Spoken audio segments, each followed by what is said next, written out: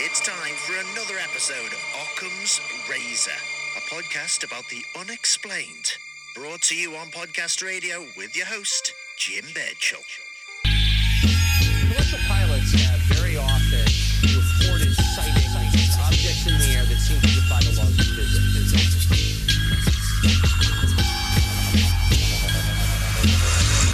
Monday night, welcome back, Occam's Razor. We're here for episode 46, live on East FM 88.1, 107.1. We haven't done a show live in the studio for some time. I'm joined by Sam Collier from Haunted Auckland. How are you, Sam? Very well, thank you very much. Can't complain. It's a dark, stormy, sort of bit of a ghosty kind of night, isn't it, outside? Yeah, it's a bit damp out there, eh? Bit damp out there. We've got actually a very special show, notwithstanding the fact because we're back live in the studio, but we've actually got four members from your crew, as it were, Haunted Auckland, and they've decided to come on the show tonight. We've got Natasha, Mark, who's been on the show before, and we've got Barbara and Amy. And if Amy and Barbara could turn on their microphones, that would be really good. They're all laughing at me on the screen here. Yeah. Can you guys hear me now? Give us a shout out if you can. Yes, we can. Got us all? Excellent. Yes. No worries. Now, we've had Mark on the show before. He's a respected sort of paranormal researcher in New Zealand. He's written a couple of books. Tonight, we're just going to have really a catch-up, Sam, if we could. Just talk about what Haunted Auckland's been doing in the past, well, however many months it's been. I've lost track of time with COVID and being winter and all this sort of carry on. So I'm assuming you guys keep yourself busy in what is a COVID sort of prohibitive job. You've managed to flourish being in New Zealand, haven't you? We have. I mean, we've done a few investigations with masks on, but you know, thankfully it doesn't last that long, and we've actually managed to do quite a few public events as well. Excellent. Tell us about that. I understand. Actually, I'll bring you in, Mark, if I could. You did one in Waiuku recently, didn't you? Yeah. It was a great museum. It was a thrill to really get out there and dig around and explore the place. Absolutely. It's got some great old buildings out there, isn't it? Waiuku's sort of to the south of Auckland for those outside of the region. And was it a repeat visit? You'd been there before? We did an investigation and our minds were blown, we have to say, and we had to go back. Yep. And we decided that we were going to get in there behind them and support them and do some fundraising for them. And they've been very generous with their investigation time, so we're allowed to go back any time, and we'll help them and they'll help us. And obviously the question on everyone's lips, do we have any friends from the spiritual realm show up? I didn't see any, but no. A few of the people that attended did actually have little experiences here and there, a few shadow people and a few touchings and things like that. So, yeah, there was a bit of activity that night. On the creepy scale, Mark, what was sort of out of 10? I know you guys have been to some places that are a lot more active than others. The fact that you go back to places and make repeat visits, means it's worthwhile going back to these places. Did this sort of sit in the middle, or anything stand out in particular? Well, there are a lot of creepy dolls there, which is always an appeal to me. I do like a good creepy doll, but it wouldn't be up there on the top list. The old school that we investigated many years ago, we did that for 2 years. That's still at the top of my list, I think. Yep. So far. No, excellent. Of local locations. Yeah, absolutely. Now, team members. I'll start with Amy. Have you been with the team long, Amy? Just under a year now. Just under a year. Okay. What attracted you to it? Oh, I've sort of been on the fringes for about 6 years or so. So I went to some public events and followed the page, that sort of thing. Yep. So it's just something that I've always been interested in. Yep. Even as a kid, I would read all the paranormal books and watch all the movies and that sort of thing. But absolutely. Had a couple of experiences that I couldn't explain myself. And so I was just interested in learning more, and I really liked the way that this team worked, that it was sort of very research focused rather than jumping in and saying everything's a ghost, let's banish it. That's right. Kind of thing. That's one of the reasons I like having guys like Mark and Sam on the show, because the hyperbole is taken out of the whole thing. TV and so forth is saturated with ghost shows and the like, and in fact there's a whole ghost month, I think, on Nat Geo at the moment. Or paranormal month or something like that. And who knows? You don't know what's facts from fiction until you bring an element of science and, thorough investigate. And using the scientific method is the most important thing. to distinguish that. That establishes credibility. Excellent. So Barbara, are you there, Barbara? I'm here. You're here. Excellent. How long have you been with the team, and what got you involved? I think I've been with just over a year. Yep. Maybe. So you're a relative newbie as well. But I'm still a newbie, still Sure. a noob. Yep. But yeah, same as Amy, pretty much. I've always had a big fascination for the paranormal. Yep. I had I suppose you could say have an experience at my parents' house, which we sort of don't know if it's anything, but we've all seen the same thing. Yep. Is horror that shows, things like that. Is that how most people get into it, Sam? Do they, is it through personal experience or just a bit of both? I suppose if you're interested in it, aren't you? So Yeah, I think so. I mean, I've always been into the paranormal since I can remember, since being very little. I guess it's just one of those things and you're always interested in. I think it might be hereditary too, because my late grandmother, I didn't really know her personally, but the stories I'm told about her is she was a bit quite outspoken on the matter for that time period. Certainly, and a lot of people looked at her sideways when she started talking about flying saucers and things like that. So you're not on your own. Now, who got Natasha? What about you, Natasha? How long have you been with the team, and what got you involved? I'm sort of in between Amy and Barbara. I think Barbara's been on the team longer than me, but it's just been over a year for me too. Excellent. My partner actually was following Haunted Auckland before me, and she said, "Hey, you're into photography and stuff like that," and I'm an engineer. Okay. They're like, "Why don't you just apply?" So I did, because I've always been interested as well with the paranormal. From a very early age, through experiences and also watching like unexplained mysteries growing up and all that. I love the Unsolved Mysteries. I've started listening to the Unsolved Mysteries podcast, which I didn't actually know existed up until a couple of days ago. To it as well. Have you? Yeah.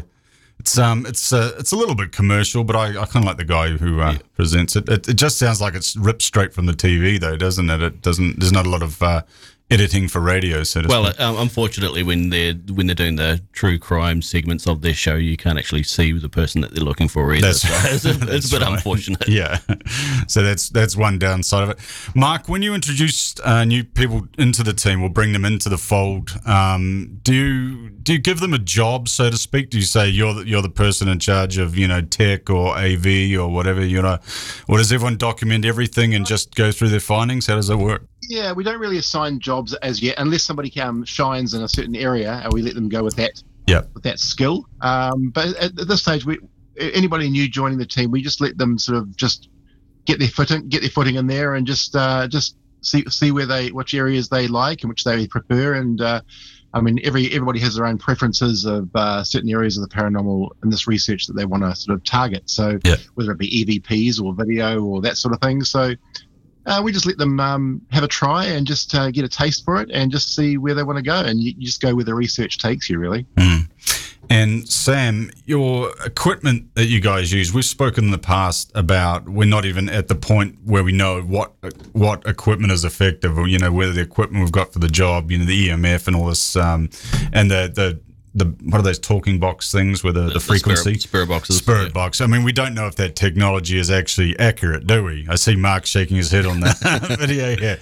And that's, one of the main, the selling point of a lot of the TV shows, isn't it?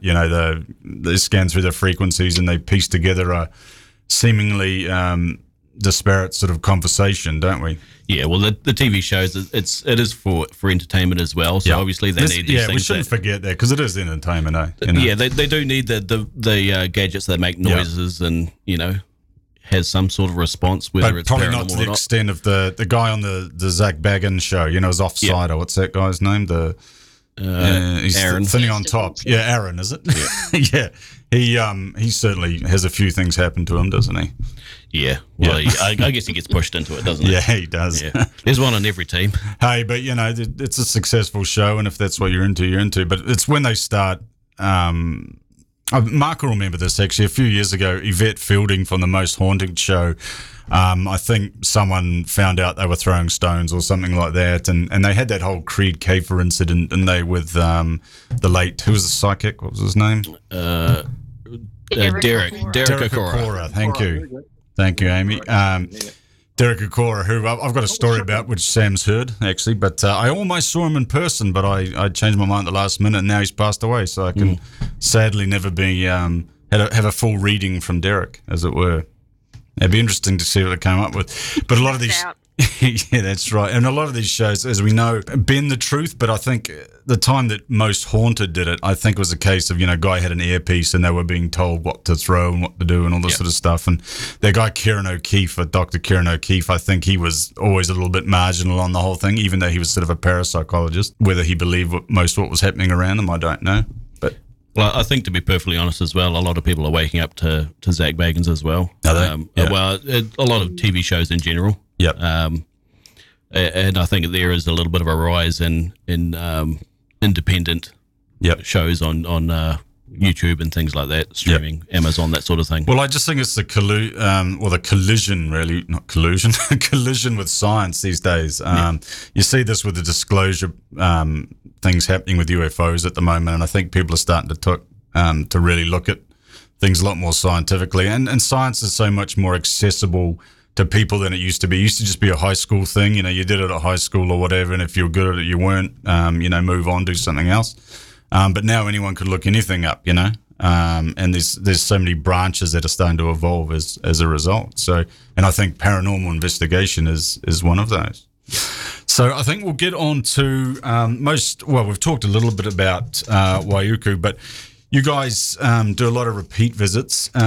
Is that because you've had activities at the places before, or is it their reputation, or is it the fact that in New Zealand the whole thing's a bit self-limiting because we don't have the history or the destinations that other countries do, Sam?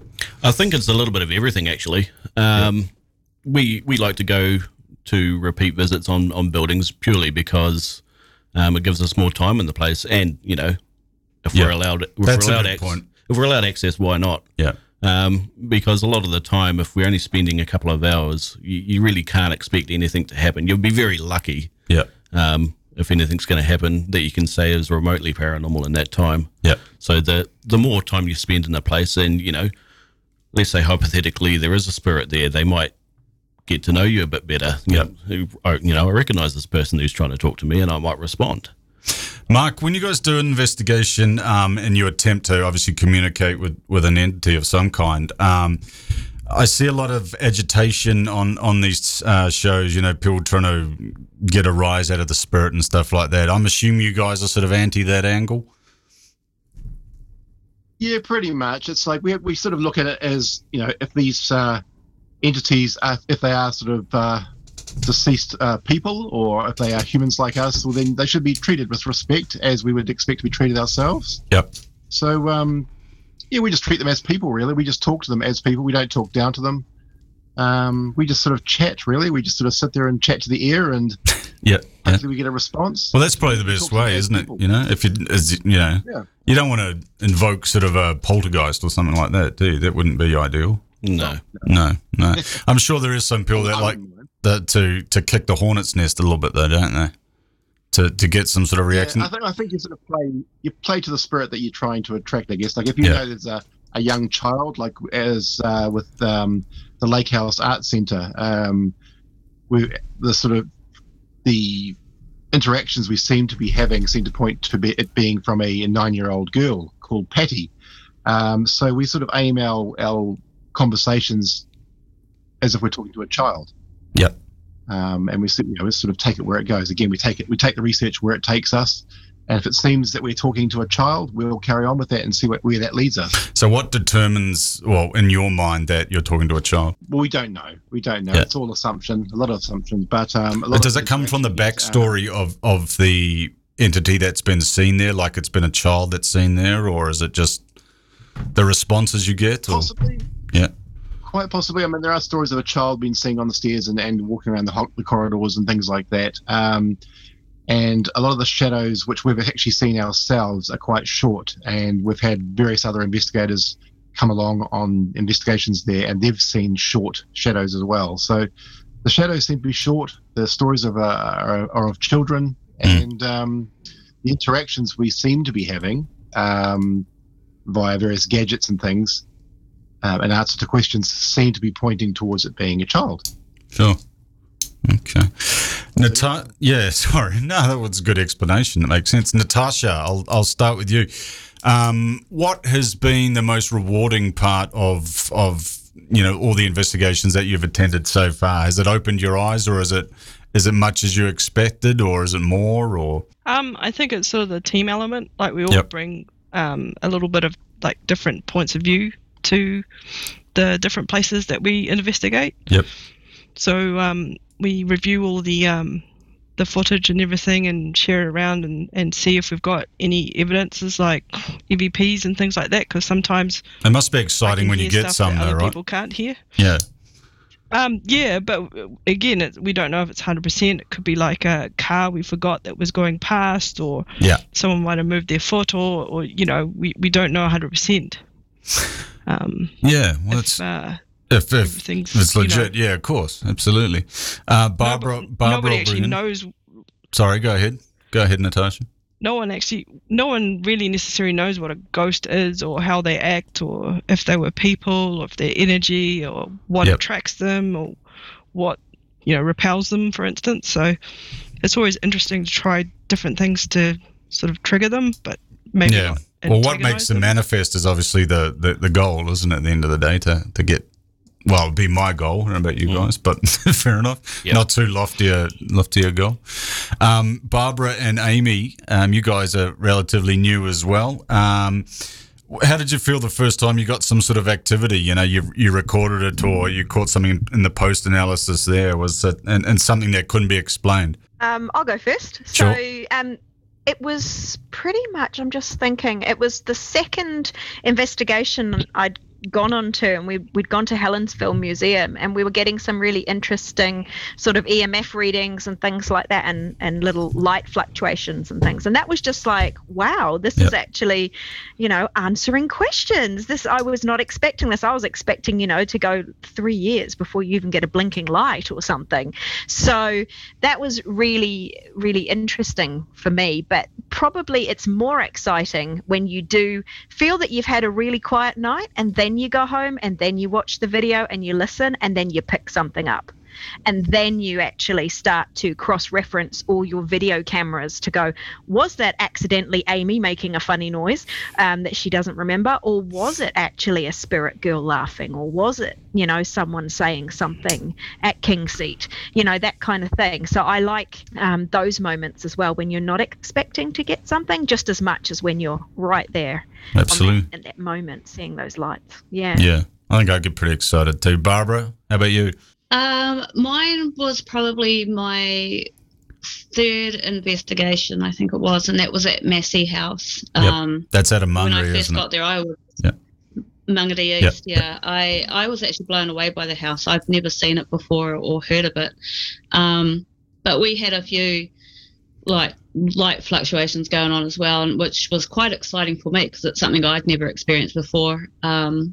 And towards sort of halfway through the night, we decided to go upstairs, and Natasha was on the mid part of the stairs, and I had earlier in the night said you can pull on my jumper or hold my hand or touch my arm or anything, but as I went to go up the stairs, I actually felt a tug on the side of my jumper, which I thought at first I was caught on something, but there was nothing there for me to be caught on. So Natasha sort of saw my expression and had a bit of a laugh and said, what? And I said to her, I think I've just been tugged on, but I'm not sure. So, and I still haven't been able to confirm if it was anything or if it was just me caught on something and couldn't see. So, but I like to think that was my most exciting experience I've ever had. So, well, good on you for hanging around, because I would have bolted out the front door by that point if someone had. So an unseen hand had tugged on my jersey. I actually got quite excited about it. Yeah, don't blame you. That's what sets us apart from everybody else. Yep. Sam, how often do you catch things on review versus things happening in real time? Can be anything, any kind of anomaly. It's probably about 50-50. But just going back to something that Amy mentioned, it's all down to the importance of having your camera set up and camera angles as well. I generally prefer, and I think it goes across the team as well. Do you do a full electronic net, or is it? That comes down to budget as well. Yep. Not all of us have the budget to have cameras going on Sorry, everywhere. Zach. I didn't realise. But I mean, we've got DVR cameras in the team, and we set up our own handy cams and things like that on tripods. Yep. So it is quite often where we'll hear a noise on review and go, oh, what was that? And then we'll ask the team, what do you think this is? Yeah. And of course, we've all got cameras going at the same time, so the difference of a different camera going at a different angle with a different microphone as well, you actually find out that it's something quite logical as well. I mean, Sure. we've had times where we thought we might have heard a baby crying or a scream, but it's a car going off in the background. But just because of the positioning of the camera and the microphone, it just sounds different on different cameras. Yeah. Do you sit there and blanket? Mark, I'll bring you in on this. When you do a review of an investigation, do you just blanket everything? Do you check off every piece of footage, or do you just go back to points in the footage that you recorded on the night that you thought, hey, this is worth a second listen? Well, if we've recorded like hours and hours of video footage, we sort of have to go through and look at it all. I mean, I admit that I do sort of cheat from time to time and put it on double speed. Yeah. To sort of get through it all, because you sit with hours and hours of video. I'm not so much into the audio myself. I think I've sort of weaned myself away from EVPs and the audio side of it. I'm more into video, so I concentrate on the video side of things. Yeah. And but yeah, we do actually go through all the footage, all the audio, and anything that we've captured. We independently go through our own recordings to see what comes up, and if we find anything, we sort of edit it and cut it into little files. Yep. Yeah. Excellent. And you put that sort of up for peer review, which is the different part about you guys as well, don't you? Everyone gets to see it, and get to make their own decisions. We don't know everything, so we do put it online, and we don't make any claims. So we will never say this is a ghost, or a spirit, or a poltergeist, or anything like that. We always say, this happened. What does everybody think? Does anybody have any ideas? Yeah, because we don't have all the answers, so we put it out there. Yeah, Sam, when you get approached by the media, which I know you guys do from time to time, is there either, because I'm a journalist myself, so I know what we do to stories, and how to a lot of things are clickbait these days. Let's be fair. Yep. Okay. Do you ever get any subtle encouragement from a reporter to sort of, I don't want to use the word ham it up, but I want to move away from the scientific focus to one that's the readers would like, if you know what I mean? Do you have a greatest hits package, highlights, anything like that you bring out with them if they're doing a story, or is it all still science specific to the site? It's all we try and keep it specific to the science. Yeah. I mean, they're always going to do their own thing post editing, aren't they? Yeah. We always call it the trifecta, where it's the Ghostbusters theme music versus the X-Files theme music versus Tubular Bells from The Exorcist. That's right. It's always going to be one of those three played in the background. But that's how Mike Oldfield still makes money now, from that playing all the time as a bed. Yeah. Yeah. But no, generally, no. I think people are surprised that we are more logical and more scientific. Yep. One of our last media excursions, they said, we thought you were going to be in here and saying this place is haunted straight away. Yeah. But they were quite surprised that we said, well, we call a spade a spade. Just the facts, man. Yeah. As it were. And that's what we should be presenting. But it's refreshing, is it? I mean, is this a worldwide trend, Mark, for groups such as Haunted Auckland to sort of become more transparent about their method for collection, or is it sort of leaning towards entertainment still, or is that there seems to be a lot of shows? It should be. Yeah. It should be honest, and it should be upfront. And if it's entertainment, just call it that. Yep. Yeah. Yeah. And I think that's how, just alluding back to Most Haunted, I don't want to keep bringing them up, but I think that's how they actually got round it, because they got caught with their pants down effectively, and they kind of just passed it off and said, look, it's entertainment. We don't pass it off as anything aside from that, and everyone was happy in the end. So still, it makes you think twice if you sort of taking a semi-serious look at things. You'd still be a little disheartened to find out they're throwing stones at each other and things like that. Now, I'm assuming you guys don't throw any stones at each other. Moving on from Waiuku, now the ladies, I understand, did an investigation of some kind down at Mercer Jail in the North Waikato, and there's a small morgue attached to the building. You guys want to fill me in on that? Who was there? Were you there, Natasha? Yeah, I was there. Yep. Yeah, that we went separate times. Basically, what was the reputation of the place?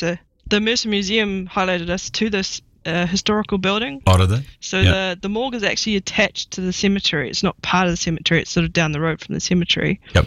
And the jail is across the street at the school. Okay, so, and it's got a reputation as being haunted. Yeah. And took a lot of photos because we were worried once you put something online, some people go and trash it. Yeah, that's a good point. Because I know you guys, Sam. I know you guys sometimes have to keep properties you're investigating as confidential, don't you? Yeah, that's under the owner's direction, is it, or is it something you choose to do? Yeah, again, a bit of both. Yeah, because if we happen to do like a live stream or something like that during our investigation, just again for entertainment purposes for our followers and things like that, we don't want them turning up and banging out windows and things like that and being a nuisance. Yeah, of course. But there is the whole urban exploration side of things as well, where people are always looking for new locations, and obviously, if a place becomes known and popular, then it eventually becomes trashed. That's what happened out at King Seat in the end. Well, I don't want to say trash, but King Seat's obviously always had that reputation of having, being full of ghosts, hasn't it? And in the past, obviously, that's been commercialised with spookers and so forth. But it's having that reputation. I'm assuming there's a lot of people who go out there for a bit of teenage fun, as it were. Yeah, well, take for example, we just recently had a look at the morgue out there. Yep. We took a lot of photos, and in the comment section, somebody posted a photo of what it looked like. I think it was back in 2011 when they visited. Yep. It was vastly different. So when we went, there were no doors or anything like that, and it was relatively graffiti free. Yeah. Oh, sorry. When this lady went, and now it's full of tags and stuff. There's no doors. There's graffiti, and it just looks like an old shack, really. Yeah. What's the I don't want to drift too much off track, but what's the governance of the hospital now, the psychiatric hospital? Because people live there in sort of flatting situations, don't they? Barbara, would you be able to answer that one a bit better? Yeah, there are some houses there that have been rented out. They're run by, I think it's Ray White as the property manager for them. Yep. But a relatively lot of it is still quite empty. Yep. I went out for a little drive there because my father lives not far from there, and I went for a drive a couple of months ago. So it was a good day for it. It was a good day for hunting for ghosts and so forth. I drove around, and it was a little bit cold, a little bit grey. There was a big blustery wind, so the scene was set nicely. And then I sort of got a little bit spooked, not by a poltergeist or anything, but by a caretaker, so to speak. And he said, "What are you up to?" And I said, "Oh, just taking pictures." So it's not owned by the DHB or anything like that, Health Board, or no? Okay, so it's all just. I think it's actually owned by I think they still own it as a Chinese corporation. Okay, so they probably own the land. Yeah, they own the whole place. Okay. No, well, that makes sense. Excellent. Getting back just to this property you investigated in Mercer. Amy, did you attend that as well? Yeah. Yeah, and what were your impressions of Mercer Jail and Morgue? It doesn't sound very appealing to me. Oh, well, the jail is a typical, very small little 2-cell jail. Yep. Which is very, very similar to the one that is at Waiuku Museum as well. Yep. But a lot of the historical museum the historical places in Mercer have all been moved when the motorway extension was put through there and all that. So they're sort of spread all over Mercer. So the jail was moved onto a site where the school is. So it was used as a little bit of a museum for a while, but it's kind of gone to rack and ruin, and the things that are in there are all moth-eaten and covered in spider webs and things. So you can tell no one's been in there for a long time. So we get all excited about that. Absolutely. Like, woohoo! But it was very quiet in there. We weren't really getting anything, but we weren't really expecting to. There hadn't been any stories or anything associated with it. It was just, hey, here's an old building. This is cool. The morgue, though, was under a heritage application, which has just come through. So they have been given heritage status for the morgue. And we were sort of going in again. It kind of looked a bit like a cattle shed more than anything. We were looking at it going, is this really a morgue? But it actually was, and it was built in the 30s. And in the heritage status, they've released all the people that were sent there and, that sort of stuff. And so it is actually quite interesting because it is in the middle of nowhere, really, because before that, they actually were using sort of a bit of a lean-to next to the old pub, which also backed onto a pigsty. So it didn't get very good newspaper reports. That's why they built the new one. So there's really fascinating stories all around Mercer, with the train station that burned down twice and got rebuilt and moved, and the old hotel and the post office. So we're just slowly working our way through these different buildings with huge support from the museum, who are absolutely wonderful, and just going in and exploring. And a large part of what we do is taking photos and preserving these places for posterity as well, rather than just looking to see if there's any spirits there as well. Well, it's Mark, I'll bring you in on this because I know you've done a couple of books detailing cryptids and ghosts throughout New Zealand and things like that.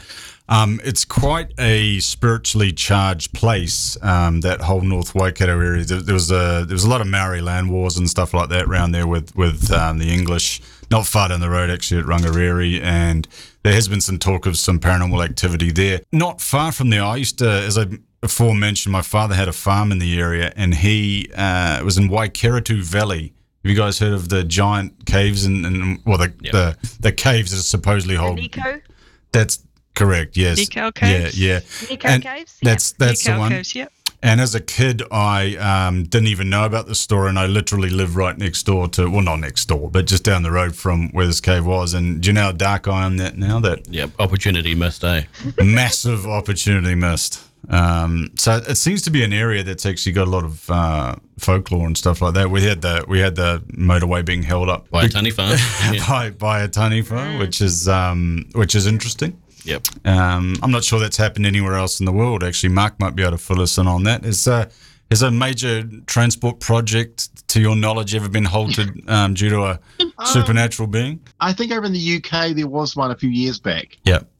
Over in the UK, I can't remember much. I have vague memories of something being in the news within a couple of years back. Yeah, I remember hearing one. Yeah, I remember hearing one in the UK actually about the Lambton Worm. The story of the Lambton Worm, and a similar thing. They couldn't build close to the site because it's preserved now. There's a big rock there, and the sort of carry on where they supposedly all these things happen. Whether it did or not, I'm not sure. But either way, you can't build there. So I suppose that's probably the closest thing. Yeah, I don't know. I haven't heard of any housing developments being stopped for crop circles or the like. Yeah, I vaguely remember one South America. I think it was Argentina. It was a gnome type creature that was terrorizing a neighborhood, a new development area. Yep. Yeah. But okay. So it could have been a story planted by the developers to scare people out. Is probably more likely, isn't it? If I had to guess. Did anything, Barbara? Did anything come out of your investigation in Mercer? I actually learnt a lot. Yep. A lot of history.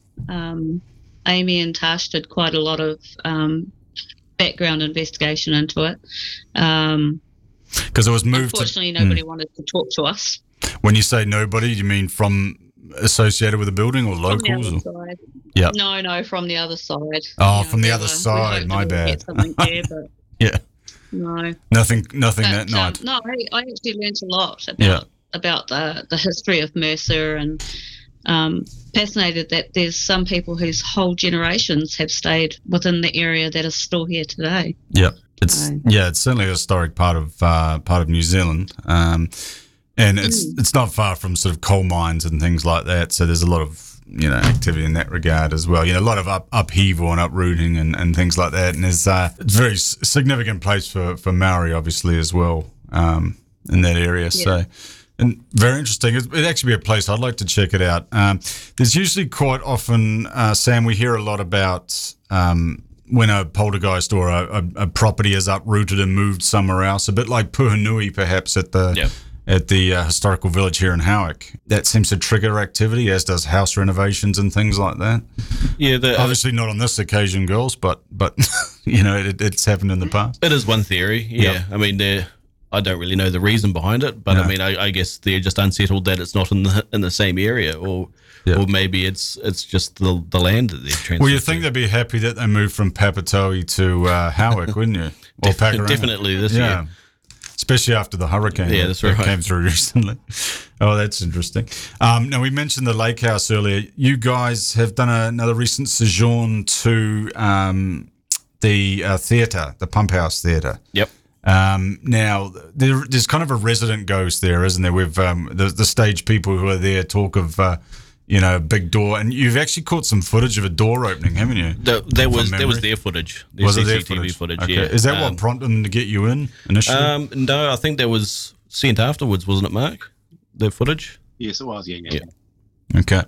And you've been there again recently. Yeah, we're quite regular at the quite Pump House. regular there. Okay, because it's not only ghosts there, is it, Mark? It's there's talk of giant longfin eels in the water, isn't there? Well, Lake Papuki has its own little resident Loch Ness monster. I've heard that. Yes, it's thought to be a giant eel. Yep. Because eels grow to massive sizes and especially if they get fed by people every day. Well. Yeah, nick all the ducks' food. Yeah, that's right. It's pulled ducks under, it's pulled dogs under, it's knocked people off kayaks. So it's quite a sizable beast. I used to go to school there. We used to do waterways and lake. We never had anything. We had some eels, but nothing attacked us ever. We used to do waterways like every week. Nothing happened. Nothing. Well, that's disappointing, isn't it? I know the last time I went there, I was just in Takapuna and I called in there and I was sort of hoping something had happened. But I saw a few ducks, a few swans. Maybe even a few geese, but yeah, I think it's the geese you have to worry about. It's the geese, they're more of a problem, aren't they?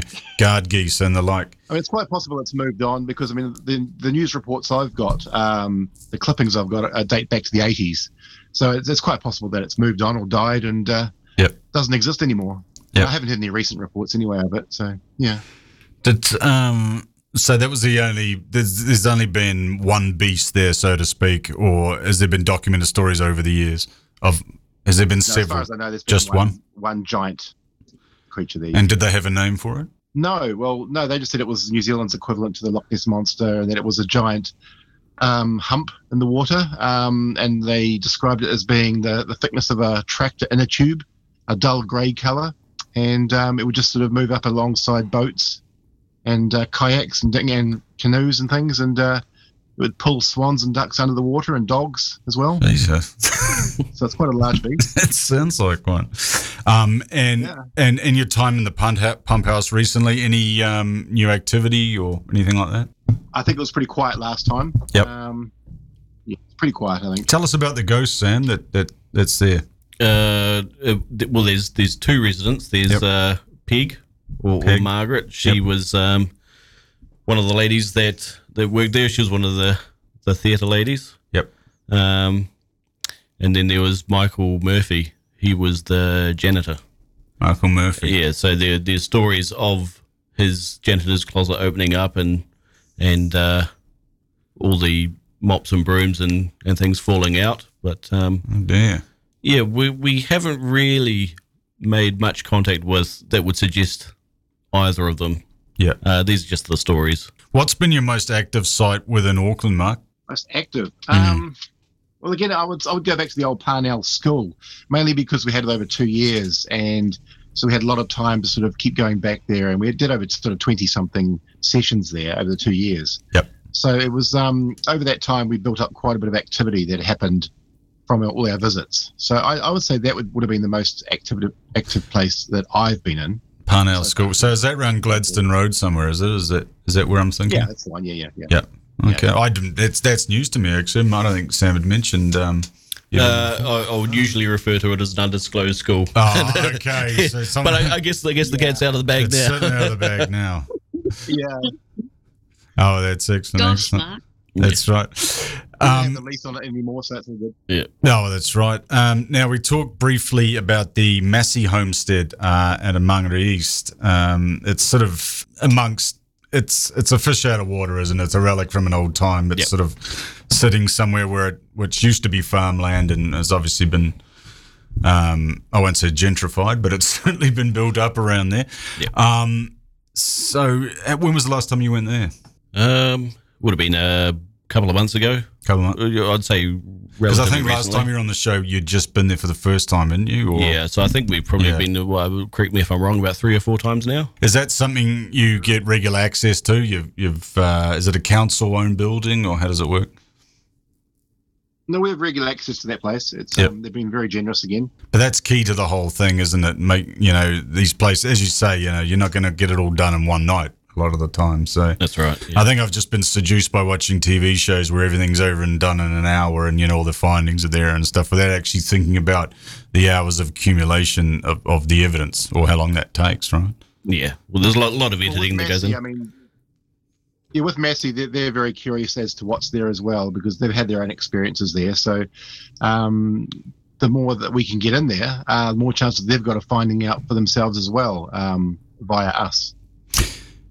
So it was a family homestead for a fellow called Massey, I'm assuming? Is it the backstory of it? Yep. Bill Massey, the ex-Prime Minister. Oh, okay. That makes sense. And that was his family house, was it? Or did he just own the land, or was it named after him? Or? Yeah, it was their homestead that they built. Excellent. So, okay. Before he became Prime Minister. Yeah. It was owned by someone else who gave him the deeds to the land. Yep. So it's got an even greater history than just a homestead. Yeah, of course. So it's definitely got an imprint on the local environment. Is a good way to look at it. It's not a kind of a place that. Yeah. Sorry, go ahead. Even after sort of Bill Massey passed on, and it went to his children, and they sort of separated up, because it was quite a large estate, and they separated it out and they used it for various community projects. Yep. And that's what it's still used for today. So there's a lot of community groups using it. So useful part of the community, yeah. And what are the reports there? What are the most frequent type of paranormal activity? We've had a range of things there, actually. We've had quite a lot of very strange equipment malfunctions, which don't necessarily happen in other places. And there's a certain room, like a storage room, where when we go in, there are some strange sort of static electricity feeling areas that you walk in and you get those sort of weird tingles. So we've had that sort of thing. And then again, we've had responses to lights and things like that. Trying to see if we can sort of get yes/no answers, that sort of thing. Yep. So yeah, it's quite a mix there. That's what makes it interesting. It's not just sort of one thing. Sam and I have talked. Sorry, go ahead.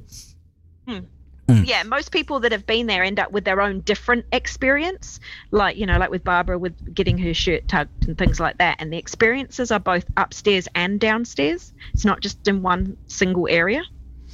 Because excuse my ignorance, but Sam, do ghosts, what we perceive to be ghosts, is the talk is that they're fluid, or do they stay in, is their imprint likely to manifest in just one spot, in one room, or is it likely to travel, for lack of a better term? Well, we don't really know, but I guess. But they do say that this room's haunted, like room 9 is haunted. You know what I mean? Yeah, people do say that, but I guess again they don't really know. They don't know whether the ghost is present attached to their room. Yeah. Sure. Again, it also depends on the type of haunting. Is it a residual haunting, or is it an intelligent haunting? Yeah. Whether it moves or not, or interacts, or just repeats itself over and over again. Yeah. So like an anniversary haunting, they call it, don't they? Yeah. Well, it's a big question mark, and a lot of it is all evolving sciences are, though. I mean, you just got to think a little bit outside the box, and thankfully we have people like you guys from Haunted Auckland who do that and are ready to sit around in their onesies in the middle of the night and do investigations.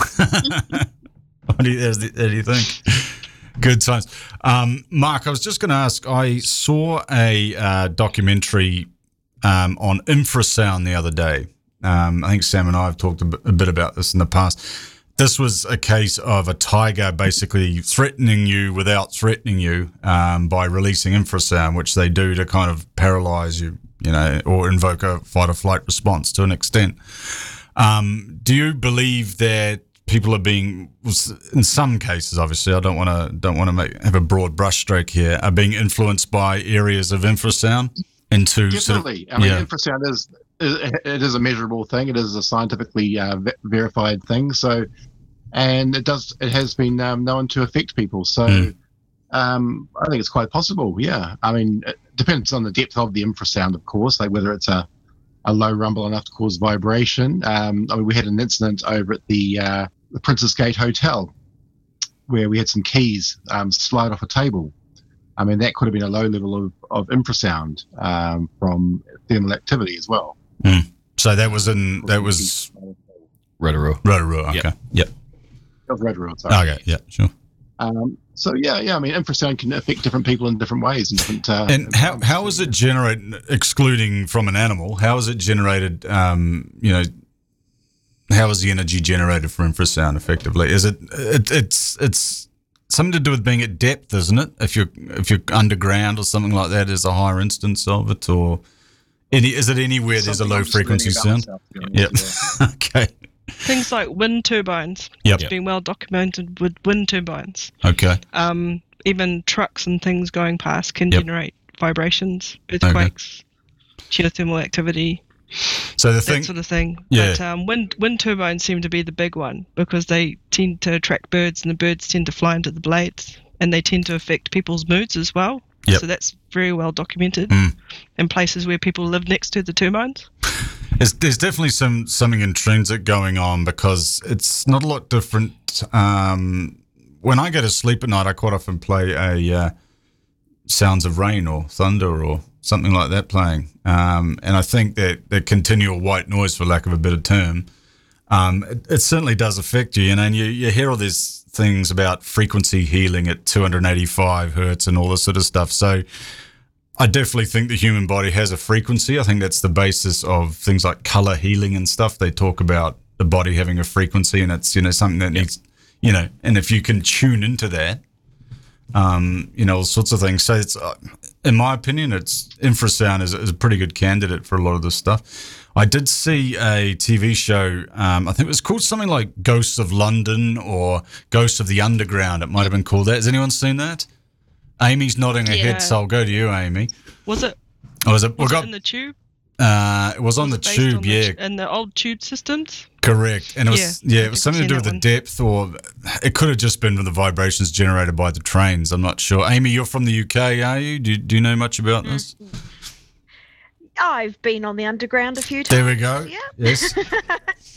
So yeah, I mean, there is so many different tunnels and things there that are no longer used, and things that were used during the war and everything as well. So it's really fascinating what is there, and just the history of the place. And then when you do add all the vibrations and everything else running through those systems, it's quite fascinating, really.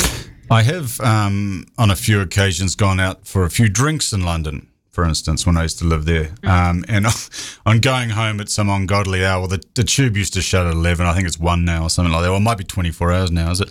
It was 1. Anyway, you had to get home, and a lot of the time I was in the underground by myself, and I'd sort of a little bit under the weather and a little bit sleepy and stuff like that. And some of those deep stations, like the old ones at Liverpool Street and things like that, right in the city, it can get quite creepy down there. It really can. Like, you start to look around and think things are, watching you and stuff like that, which they are, because there's cameras everywhere in London, so someone's always watching you. Yeah. But, yeah, it's certainly, it's not somewhere I'd like to hang out. Echoes. That's the thing. Yeah, great echoes. And you've got all those tiles for all the sound to reverberate off, and then you've always got your good horror movie flickery lights. That's right. Going on half the time down there, and yeah.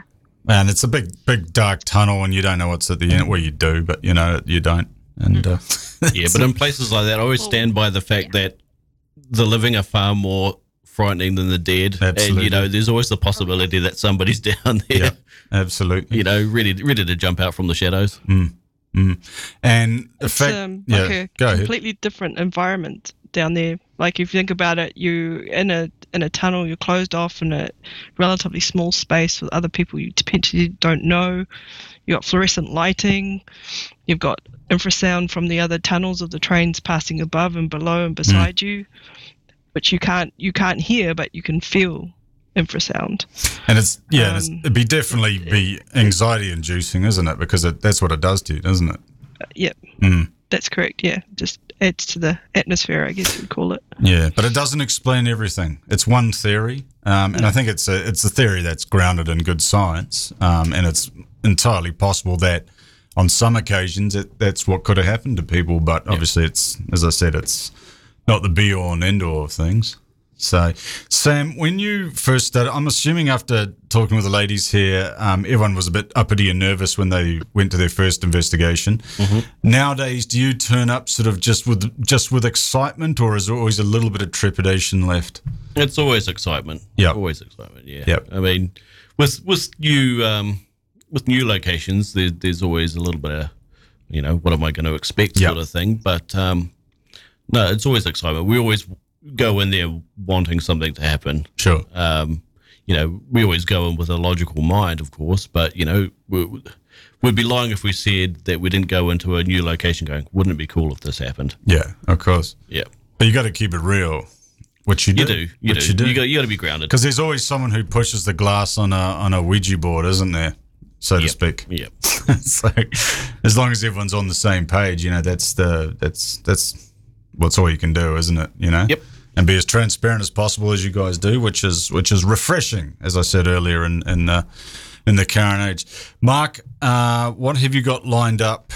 For your next investigation, if you can talk about it, that is.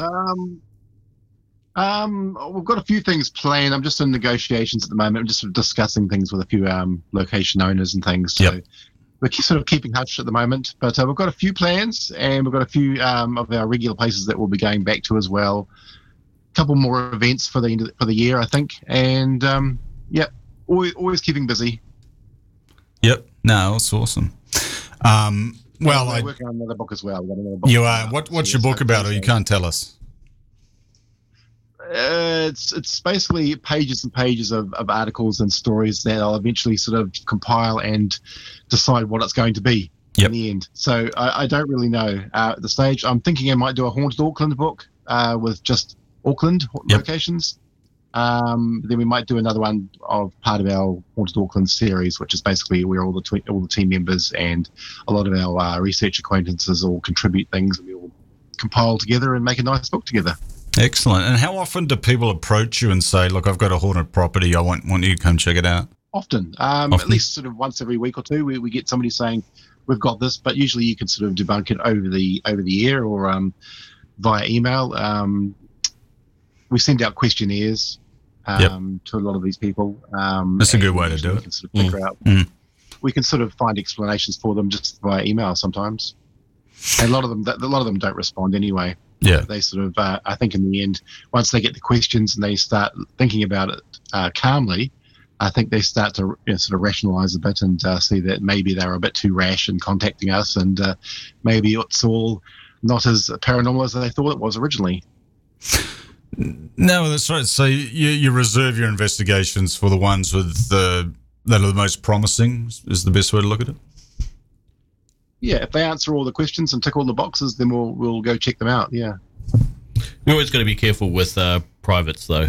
We prefer to do historical buildings or buildings within Auckland. When it comes to private investigations, there's always an element that we could be dealing with mental health or something like that that we're just not equipped to deal with. Yeah. So we've got to be real careful of that as well. Yeah, so you got to do a little bit of due diligence, don't you? Because and a lot of people might get off on the the thrill, the excitement of having you guys just show up to their property is the other thing. That's right. I mean, we've been asked to do. We've had messages saying, "Do you do weddings?" What were you going to do at the wedding? I don't know whether it was just a mistaken identity or something like that. But we've also done investigations where people are all sitting around the table drinking wine, and we're the entertainment. Oh, really? Yeah. So I mean, that's the importance of sending this email out and trying to see whether they're legit or not, or how serious they are about getting us in. Mark, have you ever had anyone who was sort of just absolutely terrified, just stricken, wouldn't go back in their house, and just put out the feelers and said, "Can you come and try and sort out what's going on?" Do you get any of that? We have had in the past, yes. We've had people that are living in absolute terror and fear, You get to their place and you find out that there's a big knife beside their bed, bottles of wine beside their bed because they can't sleep, and things like that. And it gets to the point where you really have to back out a little bit because it becomes obvious that it's more than just, a possible mental health issue. It becomes more than that. And the last thing we want is something tragic to happen while we're there or because of us being there. Yep. So there is a point where you just have to sort of back away and say, no, we're not qualified. This is not really something we're educated enough to actually be handling or dealing with or giving out advice for. Well, it's a responsible way to do it, isn't it? Which is good. I think so, yeah. It's not really our job to frighten anyone either. No. We've got to be real careful of that, especially when when there's children involved as well. And, people shouldn't be living in fear of their own homes and things like that, Yep. And their expectations are probably a lot greater than what, Well, I mean, I guess their reason for making contact with us is, they want to either confirm or deny, and, whatever our answer, it's just going to add fuel to that fire as well. So we've got to be intelligent when we go in and do things like that. I suppose, as I said, with the developing science, you just present what you get, right? Yeah. And interpretation's really up to the individual, If someone like me is interpreting it, I'm more of a layman than you guys would be interpreting, and so I'd probably start to jump to conclusions more than you guys would. But hey, someone's got to do it, right? Yeah. Someone's got to bring sanity into this COVID-affected world. That's right. Hey, thanks for coming on tonight, everybody. Natasha, Barbara, Amy, and Mark Wilbank from hauntedauckland.com.